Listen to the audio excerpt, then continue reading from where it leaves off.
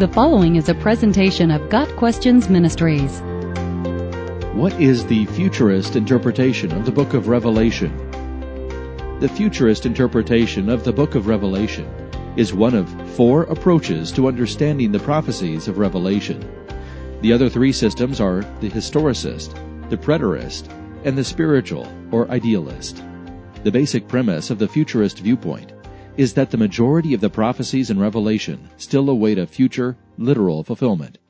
This view of interpreting Revelation is very popular today, particularly among the dispensationalists. It is the method used by the authors of the best-selling Left Behind series.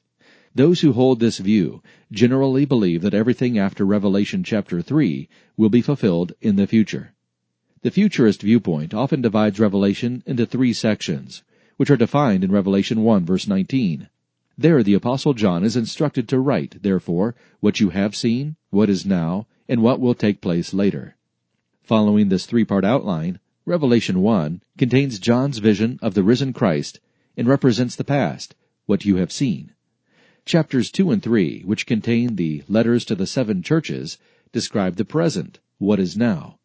Finally, chapters 4 through 22 describe events in the future, what will take place later.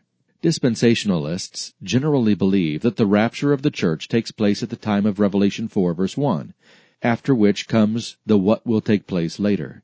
Revelation 4 verse 1 marks the beginning of the tribulation, a 7-year period where God finishes his discipline of Israel and begins his judgment of the unbelieving world, as described in Revelation chapters 4 through 19.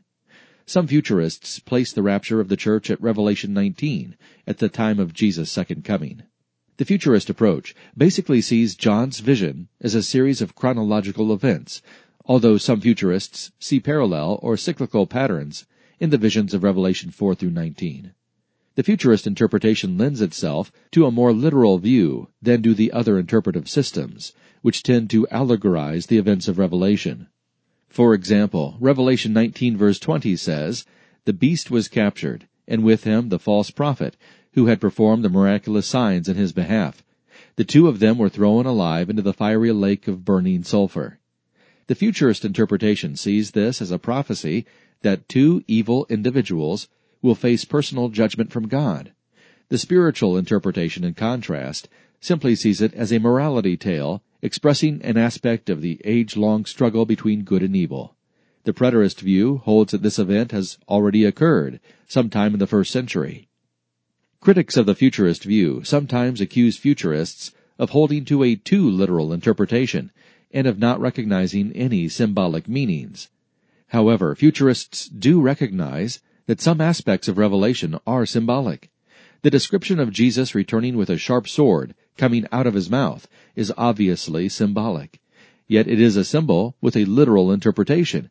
Jesus will return, and he will win the battle by the power of his word. An error to avoid in the futurist interpretation of Revelation is that of becoming newspaper theologians who try to superimpose current events on the timeline of Revelation. This approach can lead to date setting if one is not careful.